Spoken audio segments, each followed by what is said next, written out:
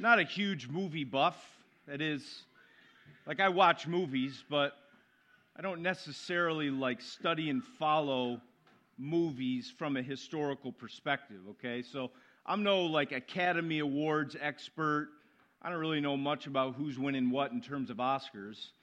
But it's interesting to note that the Academy Awards ceremony in 1975, everybody expected the Oscar for Best Actor to go to my main man, Al Pacino, for his role as Michael Corleone? Corleone? See, I haven't even seen, Jared's going to kill me. I think I've seen these movies like a long time ago, but, you know, maybe it's my non-Italian blood. It just doesn't pull me in. I don't know. But everyone thought Al Pacino was going to win.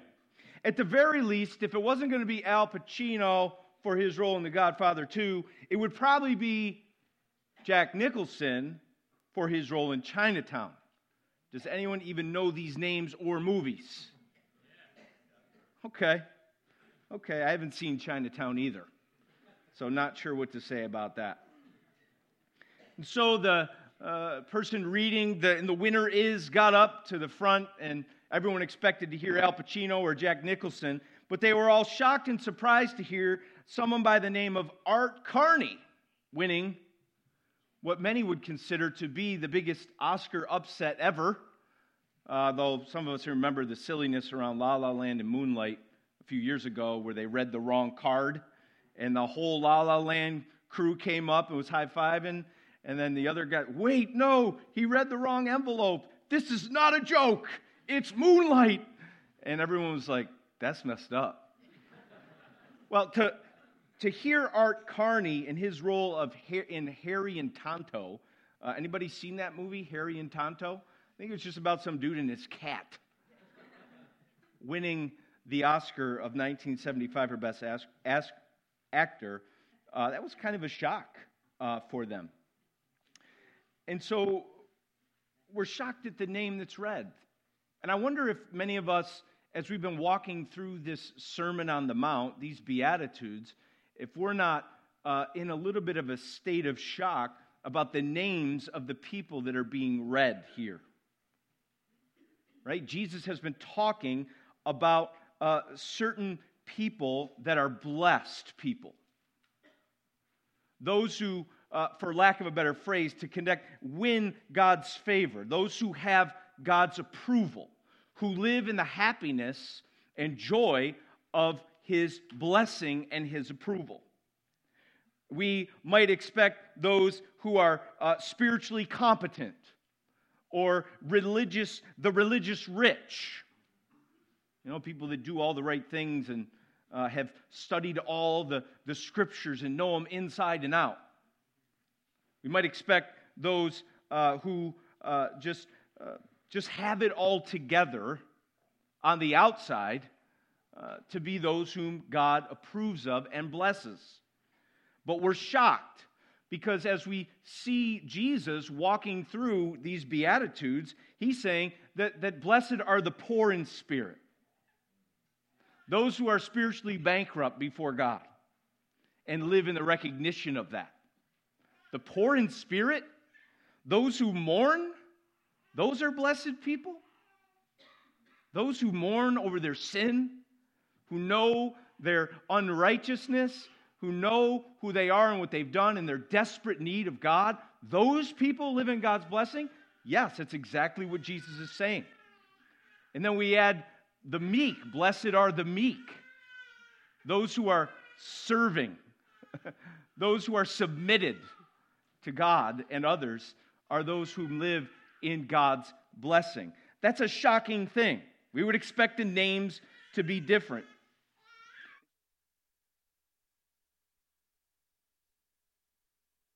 That Jesus says is blessed. We're in our fourth beatitude today. There's 8 of them. If you're following along, you may be looking ahead as we go slowly through this. We're in our fourth beatitude today of 8. And so we ask the question, who does Jesus say next is the blessed person? The one who lives in the joy and happiness of God's approval. And not only who they are, but why would Jesus say that these particular people are ones who are the happy recipients of his blessing? So let's go to Matthew chapter 5, verses 1 through 6. Matthew 5, 1 through 6. I'm just going to read through verse 6, and then we'll kind of just build on this week by week. The Sermon on the Mount, Matthew chapter 5, verses 1 through 6. Seeing the crowds, he went up on the mountain, and when he sat down, his disciples came to him. And he opened his mouth and taught them, saying, Blessed are the poor in spirit, for theirs is the kingdom of heaven. Blessed are those who mourn, for they shall be comforted. Blessed are the meek, for they shall inherit the earth. And verse 6, Blessed are those who hunger and thirst for righteousness, for they shall be satisfied. This is God's word, and all God's people said, Amen, amen, amen. Here's what I'm going to start with. This simple premise is that we are a people that are driven by desire in the hope of lasting satisfaction. I'll say it again. We are a people driven by desire. We go after what we want in the hope of lasting satisfaction. Now, desire, if you come from a Buddhist perspective, actually becomes a problem that we try to get rid of. If you know much about Zen Buddhism, as it continues to find different names in its expression, even in culture today, some of its practices, like mindfulness, if you may know, as this is kind of infiltrating our culture today, you'll know that this is what they believe, that living is suffering, that in this life we suffer, and that really the origin of such suffering is attachment, right? That we suffer because we're attached to something. To be more specific, the attachment to the desire to have. We have cravings. Attachments come from cravings. Okay? And the desire to not have. We have cravings and we have things that we are averse to. Things we want, cravings. Things we don't want. Those are attachments, and according to the Buddhists, attachments enslave. Desire is a bad thing. And that for the Buddhist, the idea is that we want to remove desires. If we can remove desire and we can remove attachment, then we can avoid suffering. Does that make sense? You follow me? So desire is bad. So the process of meditation is bringing about detachment. We're no longer attached to something. We're meditating, we're looking in, and we're detaching from. That's what the Buddhist says. That's where mindfulness is bringing us today in a self-emptying sacrifice. Empty yourself of desire, detach yourself from reality, and then escape suffering. One might say that a Buddhist beatitude would be this: Blessed are those who do not hunger.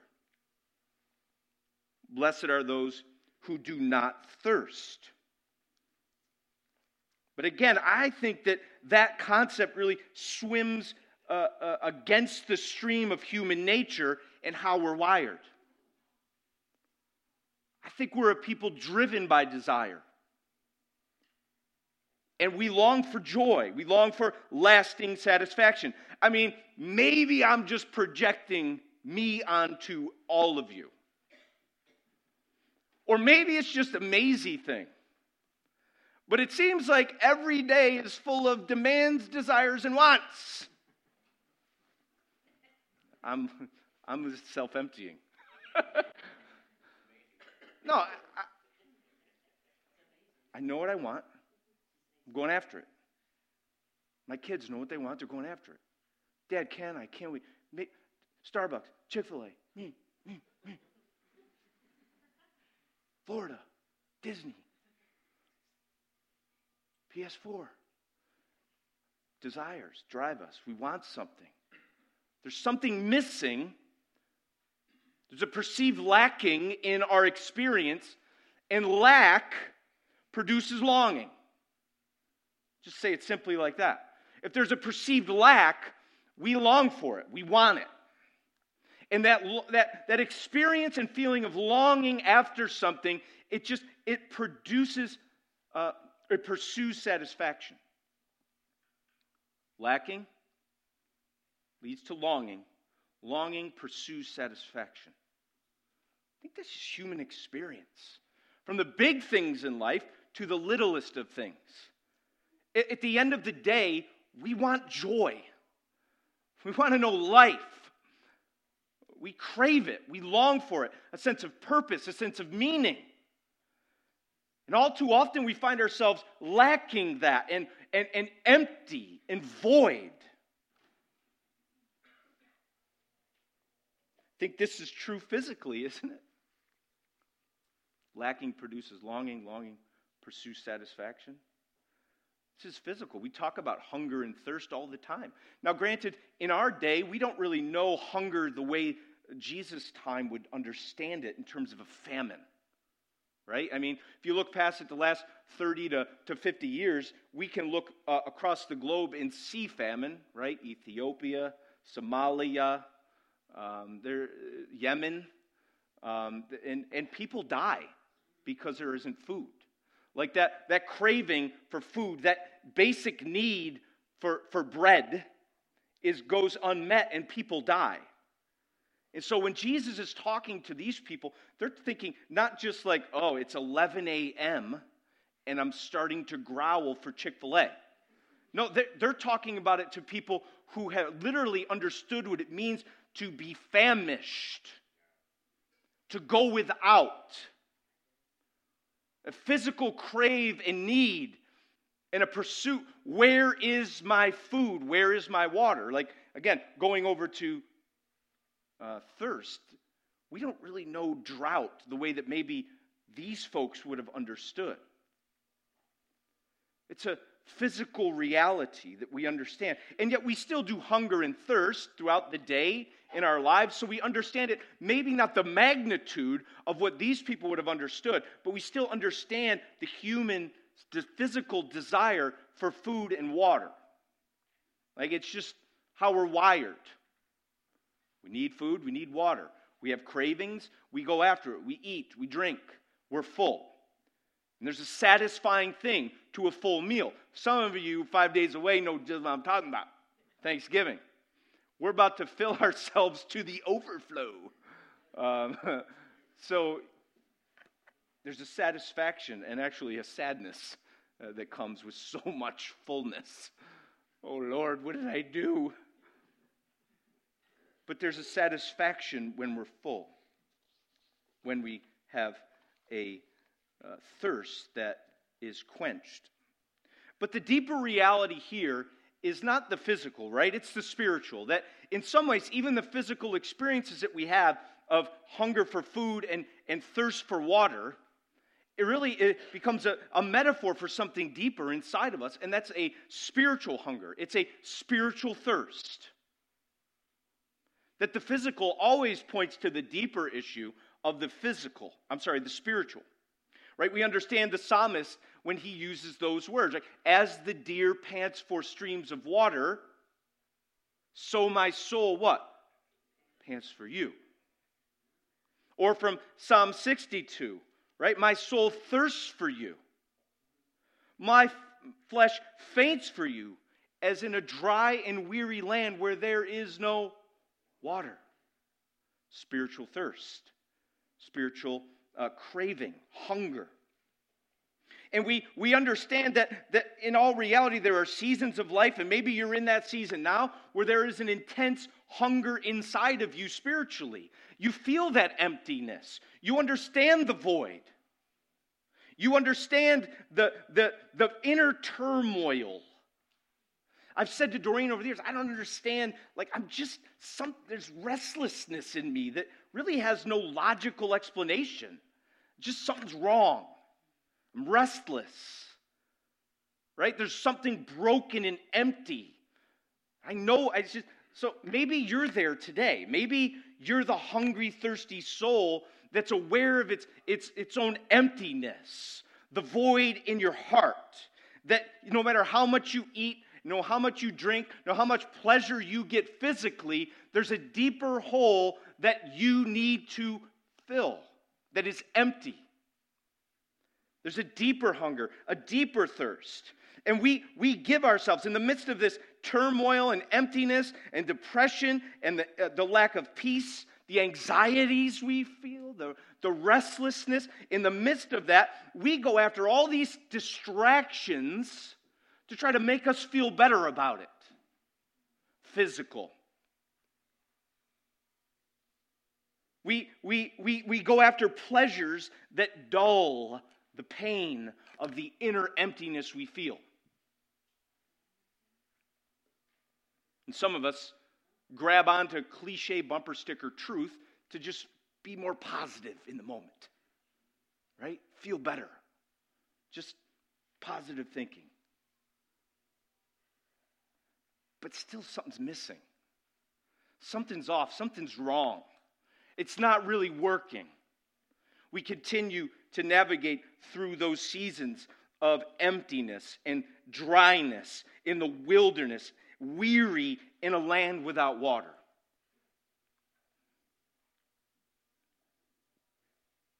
And yet Jesus, in this beatitude, lays out so much hope for the hungry soul, doesn't he? He lays out so much hope. He says, "Blessed are those who hunger and thirst for righteousness." Blessed are those who hunger and thirst. He is not Buddhist. It's not the same. Buddhism, Hinduism, Christianity. It's not the same, guys. They're different. Altogether different. Altogether practices, beliefs, altogether different gods. He recognizes who we are. He's made us. All things were made by him and for him. Christ made us. He knows how we're wired, that desire is not a bad thing. Desire's not the problem. So if you're in a place of hunger and thirst, Jesus says, you're in a blessed place. You're someone who lives in an awareness and a condition that really opens wide the door for you to receive a pronouncement of the blessing of God in your life. So if you're hungry today and you're thirsty, be of great hope today. Be of great hope. There's hope for us. But we got to be careful because he's specific about what is hungered for. He says, "Blessed are those who hunger and thirst for righteousness." See, hunger and thirst itself is not a blessed state. You follow me?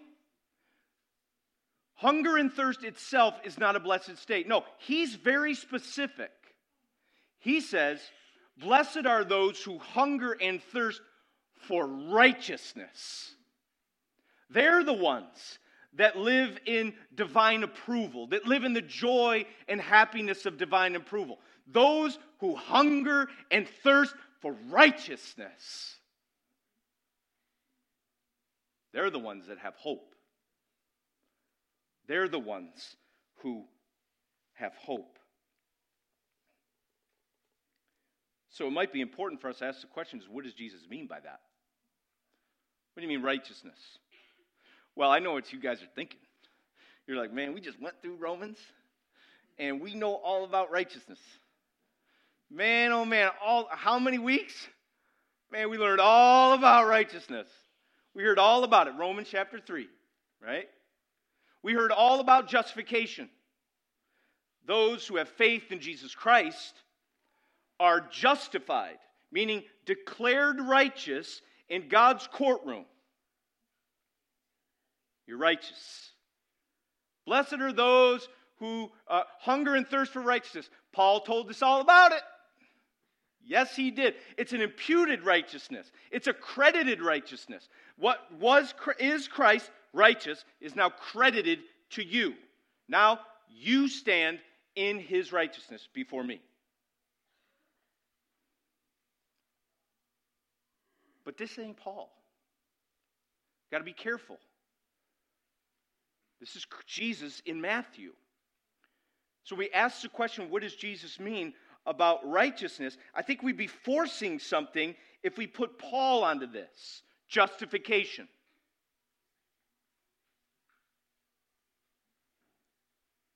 No, when we're in Matthew, we're talking about a righteousness that is lived out. We're talking about a righteousness that is lived. We're talking less about justification, and we're talking, if I can use those terms, follow me, we're talking more about sanctification. We're talking more about a life, as D.A. Carson says, a life that is in conformity to the will of God.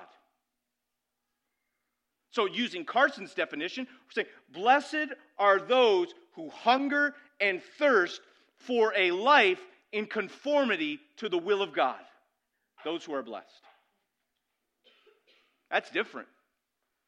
It's not unconnected to justification, but it's not the same as. You follow me? Or as Quarles put it, which I appreciated his quote, he says that this righteousness that Jesus talked about is an actual, personal righteousness. In many ways, the hunger inside of us is this. I want to be righteous. I want to live righteous. I do. That's what I hunger for. I hunger for a life that is lived in conformity to God's will. That's what I want. I want to be righteous. I want to live righteous. He says it's an actual personal righteousness that results from one's relationship with God. There's your justification. Got to be careful about order. That results from one's relationship with God. Because I have a relationship with God where I stand before him innocent in his courtroom. Someone say amen to that. Because I have that relationship, now I want to live righteously. I want to conform to God's will. That's what I crave.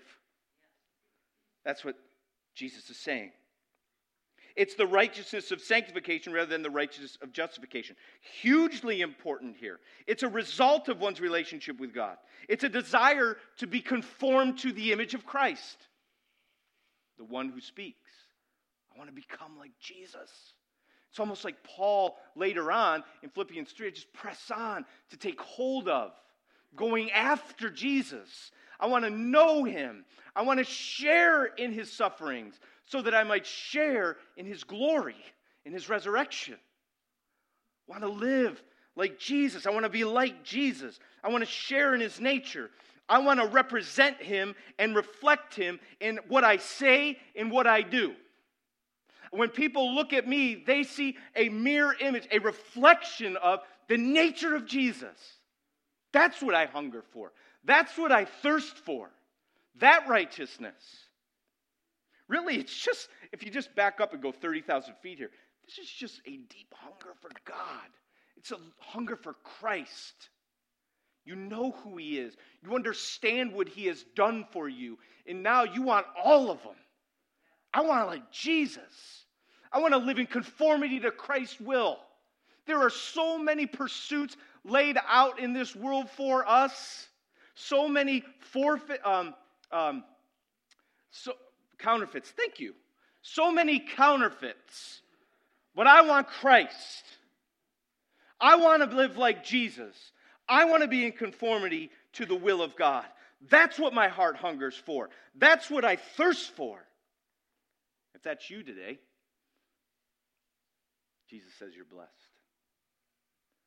If there is within you a genuine thirst and hunger for a life that is in conformity to his will, that is representative of Christ and his nature and his goodness, it's characterized by obedience and submission, joyful obedience and submission,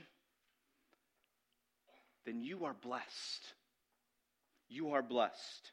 You are living in divine approval. You understand who He is. You trust in Jesus, and now you hunger for Him. That's why you're blessed. But not just that. The blessing doesn't come just from being hungry again. It comes because of what Christ pronounces to the person that is hungry and thirsty for this righteousness. It comes because of the promise given. What does He say? Why are they blessed? Blessed are those who hunger and thirst for righteousness. Why? For they shall be satisfied. Hear that word today. If you hunger and thirst for righteousness, this is what Jesus says. You shall be satisfied.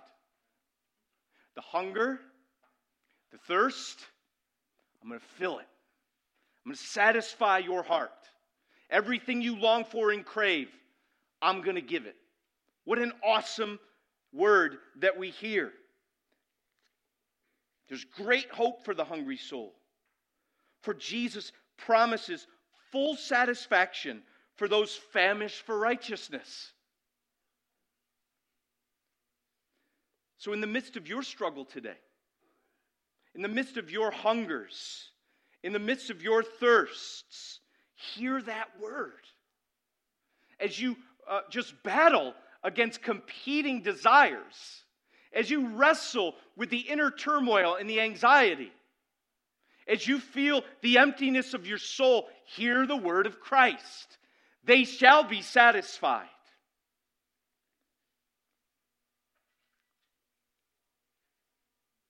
Because what God begins, God finishes. Again, going back to Paul, if He credits us and imputes to us and gives to us the righteousness of Christ as justification, the Bible tells us that He's continuing that work in us and will bring it to completion, right? Philippians 1:6. I'm sure of this, Paul says, that He who began a good work in you will bring it to completion at the day of Jesus Christ. That means that He will enable and empower this sanctification in your life. Again, Paul says this, those whom He predestined, He also called. And those whom He called, He also justified. And those whom He justified, He also glorified. He will bring it to completion. That process of sanctification will occur. We could be assured of this. And I love 1 John. He says this, beloved, we are God's children now, and what we will be has not yet appeared. But we know that when He appears, we shall be like Him. For we will see Him as He is. So if you're wondering today, in the slowness of your sanctification, even feeling the weight of your continued struggle against anxiety and pride and lust and anger and bitterness and selfishness, because you're so in touch with your weaknesses, hear the hopeful word that when you see Jesus someday, you will be like Him. Because those who hunger and thirst for righteousness, Jesus says, they shall be satisfied. That's the promise of Christ. It's a hopeful word. Such a hope that we have. Hope for the hungry soul. For Jesus promises full satisfaction for those who are famished for righteousness. If you're hungering for righteousness today, if you're hungering to know and be like Jesus, hope in the midst of your hunger. Hope. None who wait for Him shall be put to shame. Know as well that in the midst of your struggle in this way, you have the Holy Spirit living inside of you, whose role is to empower and equip and enable you to walk in conformity to God's will. Enable you to bear witness to the resurrection of Jesus Christ. There's hope in this. We're not left without resources. We're not left on our own strength to figure it out. We're not left wondering if it will ever work out. We're not left wondering if the hunger and the thirsting inside of us to know and be like Christ will ever happen. It will. It's a hopeful word. And second of all, we see the grace of such a statement. So they shall be satisfied. That word satisfied is passive. Passive. You know what that means? That means that we don't provide our own satisfaction. That means that Jesus gives it. They shall be satisfied. It is given. It happens to you. Again, the process of sanctification, we work in cooperation with God. So don't try to get me theologically here. But when Jesus promises satisfaction, what he's saying is, I'm going to give it. It's mine, and I'm going to give it to you. It's a work of grace. It's a work of divine grace, unmerited favor. Once again, we see the grace of the Beatitudes. God is a gracious God who is flipping our expectations on human logic about who is going to be blessed. Not those who earn it, but those who receive it as a gift. Righteousness and the satisfaction of our hunger and thirst for such righteousness is a gift. It's something God just gives to us as an expression of his divine mercy. And so when we trust in Christ and we pursue him out of that trust, he continues to give. He continues to provide. Right? That song, he giveth more grace. He giveth more grace. He's a gracious God. It's the Lord who graciously satisfies the hungry and thirsty soul. Psalm 107, 8 and 9 says this, let them thank the Lord for his steadfast love, for his wondrous works to the children of man. Why? For he satisfies the longing soul. He satisfies the longing soul. And the hungry soul, he fills with good things. Again, this is a hunger for God. And God gives. And what does he give? He gives himself to us. He gives Christ to us. There's great hope for the hungry soul, for Jesus promises full satisfaction for those who are famished for righteousness. And as we embrace this gracious hope, we also begin to evaluate. We begin to think about what we hunger and thirst for. Take an evaluation of that. Like, again, if we're driven by desire and the hope of lasting satisfaction, okay, Jesus said those who hunger and thirst for righteousness, they're the ones going to be satisfied, okay? Is it fair to just begin to humbly admit that sometimes we just don't thirst and hunger for righteousness? Should we evaluate our own hearts today as the people of God? Begin to think about what really matters to us, what we long for, what we envision someday, what we're working and laboring for every moment in our marriages, in our workplaces, in our neighborhoods, in our churches. What do we want out of this? What do we want? I think it's important because so easy, we just want approval from other people. We just want comfort in the midst of our pain. We just want control. Everything to just be chink, chink, chink, chink, chink, done. We want to control everything. That's what we really want. We like success. Validates us. We like security. Save more money. Save. I feel secure. Save. Feel secure. Save. Right? We want security. Just in case the great economic earthquake occurs, I'll have $10 million. I'll be safe. Security. It's what we're pursuing. It's often of our own doing. It's of our own efforts. None of these things are necessarily bad. And in many ways, all these things that we want are found in relationship to God. Security, peace, right? Approval. But we look other places. We understand why Isaiah 55:2 questions us. Why do you spend your money on that which is not bread? Why do you labor for that which does not satisfy? 750 or so BC, the prophet spoke those words to Israel. I think they're pretty relevant today. Aren't they? What do you want? Well, your time, your thoughts, your actions, your bank statements, they tell the whole story about what you want. What do you want? Your dreams, your frustrations, what you don't have. It's making you mad because you think you deserve something, you're entitled to something. Man, all that stuff just reveals what you really want. And oftentimes it's bread that does not satisfy. It's not bread. It does not satisfy is a more accurate way to put it. So again, I'm not here to now make us feel guilty after the grace. I think it's important that we evaluate and maybe ask this question, just humbly admitting that we often do this, that there are competing desires that can pull us away from the great desire of knowing and being like Christ. So how do we deepen our hunger and thirst for righteousness? Is maybe a better question as we bring this to a close.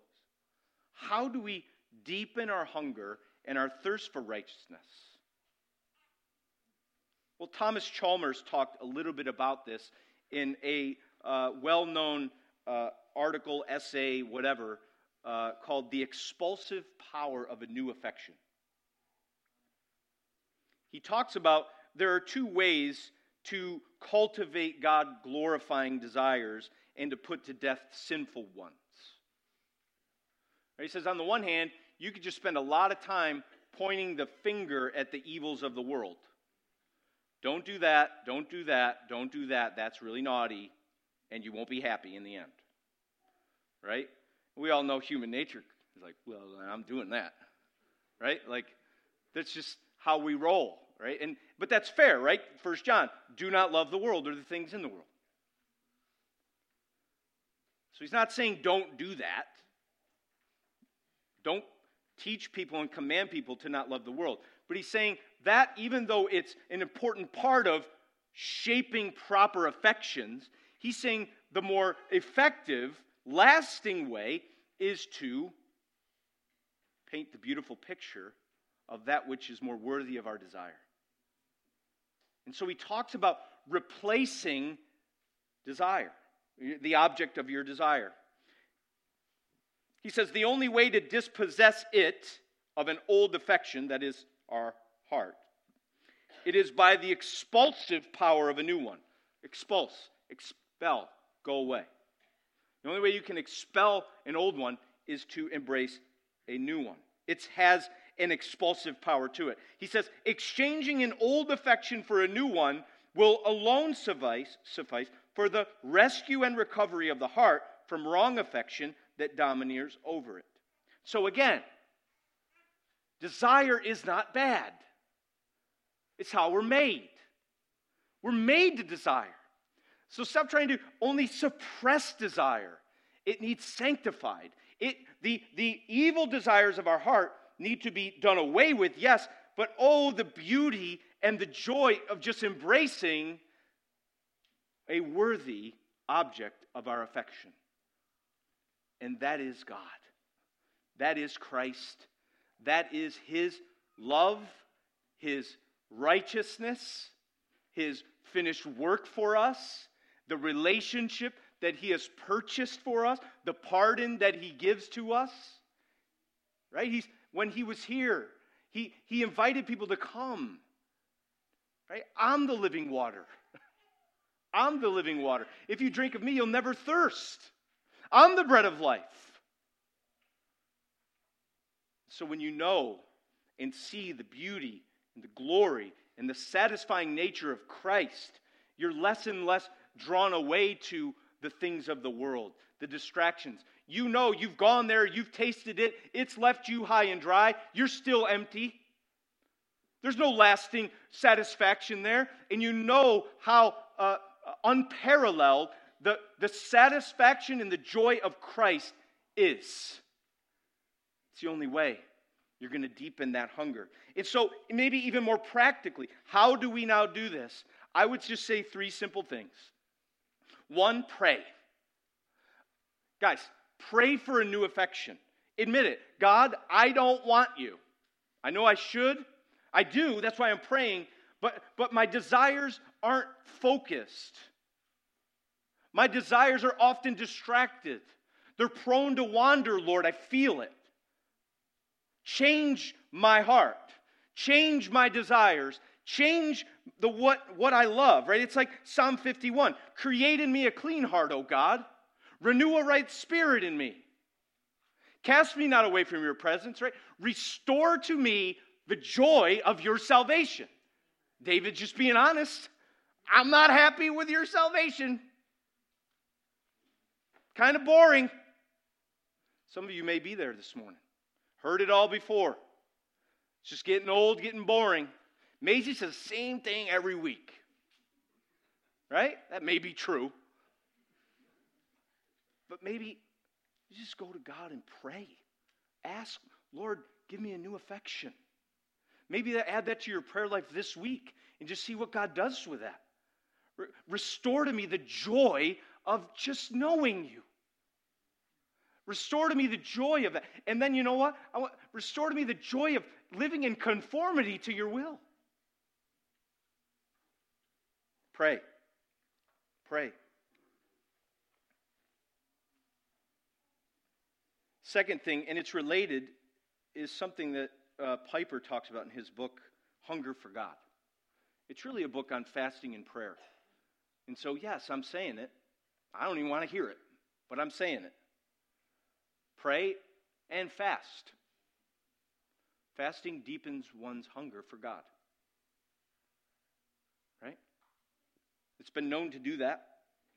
Piper says this. He says, the birthplace of Christian fasting is in homesickness for God, where we will do anything or go without anything if by means we might protect ourselves from the deadening effects of innocent delights. He's basically saying that there are many things, again, that we go to that aren't bad things. Food, technology, friendships, right? Television, entertainment. On their own, they aren't necessarily bad. Vacationing, right? Walk in the woods. I don't know what you like.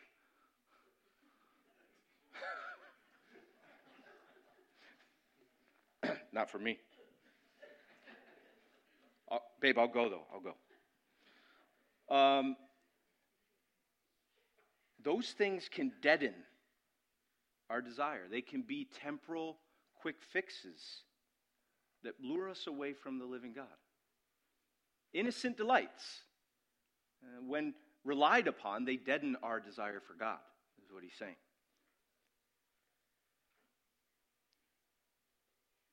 We'll go without anything, we'll do anything if by means we might protect ourselves from the deadening effects of innocent delights and preserve the sweet longings of our homesickness for God. So fast. And maybe it's not just food. Some of you cats need to fast Facebook, right? Like I probably do too. I'm saying fast. Maybe that enables you to deepen your longing for God, right? That's what the church has done in history and what Piper, I think, properly recommends us to. So pray for a new affection, fast for a new affection, and feast. Feast. Feast. That's my final thing I'm going to say. Feast. Right? That's the nature of it. The more we, it's like absence makes the heart grow fonder. Fewy. Right? We were in Italy in May, and by like day 9, I'm like, do we even have kids? Do we still have kids? I could do this every day. Wake up, have a cappuccino. Like, I'm good, man. Absence does not make the heart grow fonder. It just doesn't, right? When I travel, it's like, babe, I miss you day 1, 2, and 3. And then day 4, I'm like, did she even call? We're good. We're good. Right? You go weeks on end without reading Scripture. You go weeks on end without praying. And you know what's interesting? You don't even feel like praying anymore. You're good without it. You don't need the Scriptures. You're fine without the Scriptures. Right? They're boring. Kind of out of touch with my 9 to 5. You're doing something else for your hungers and your thirsts. What I'm saying is, if you want to deepen hunger, keep eating. I'm talking about Jesus. I'm talking about feasting upon Christ. So feast upon Christ. Feast upon His Word. Right? If you go back to Isaiah 55, what does he say after he asks the question, why do you spend your money on that which is not bread and labor for that which does not satisfy? And then he tells you what to do. He says, listen to me. That's it. Listen diligently to me and eat what is good. It's His Word. It's His Word. Listen diligently to me and eat what is good and delight yourselves in rich food. If you're hungry, you're thirsty, listen. Listen. Read. Pray. Feast. Fast. Try it. See if it does not deepen your hunger for God. And may we never forget the passion of Christ, the singular passion of Jesus Christ, who came into this world, who lived a perfect, sinless life in full obedience to the Father. That His number one passion was to live and serve and obey in total conformity to the will of the Father. And that will of the Father brought Him all the way to Golgotha, all the way to the cross, all the way to His substitutionary death on our behalf. No matter how much anguish that was in His soul, he wanted escape, but He hungered for something so much more. Obedience. He hungered for the joy and the glory of His Father. That's what He hungered for. And it was His obedience. It was His conformity to the Father's will. It was what Hebrews talks about. And really, this is going to be an introduction to the Lord's table for us this morning. We're going to go right in to feasting. Feasting.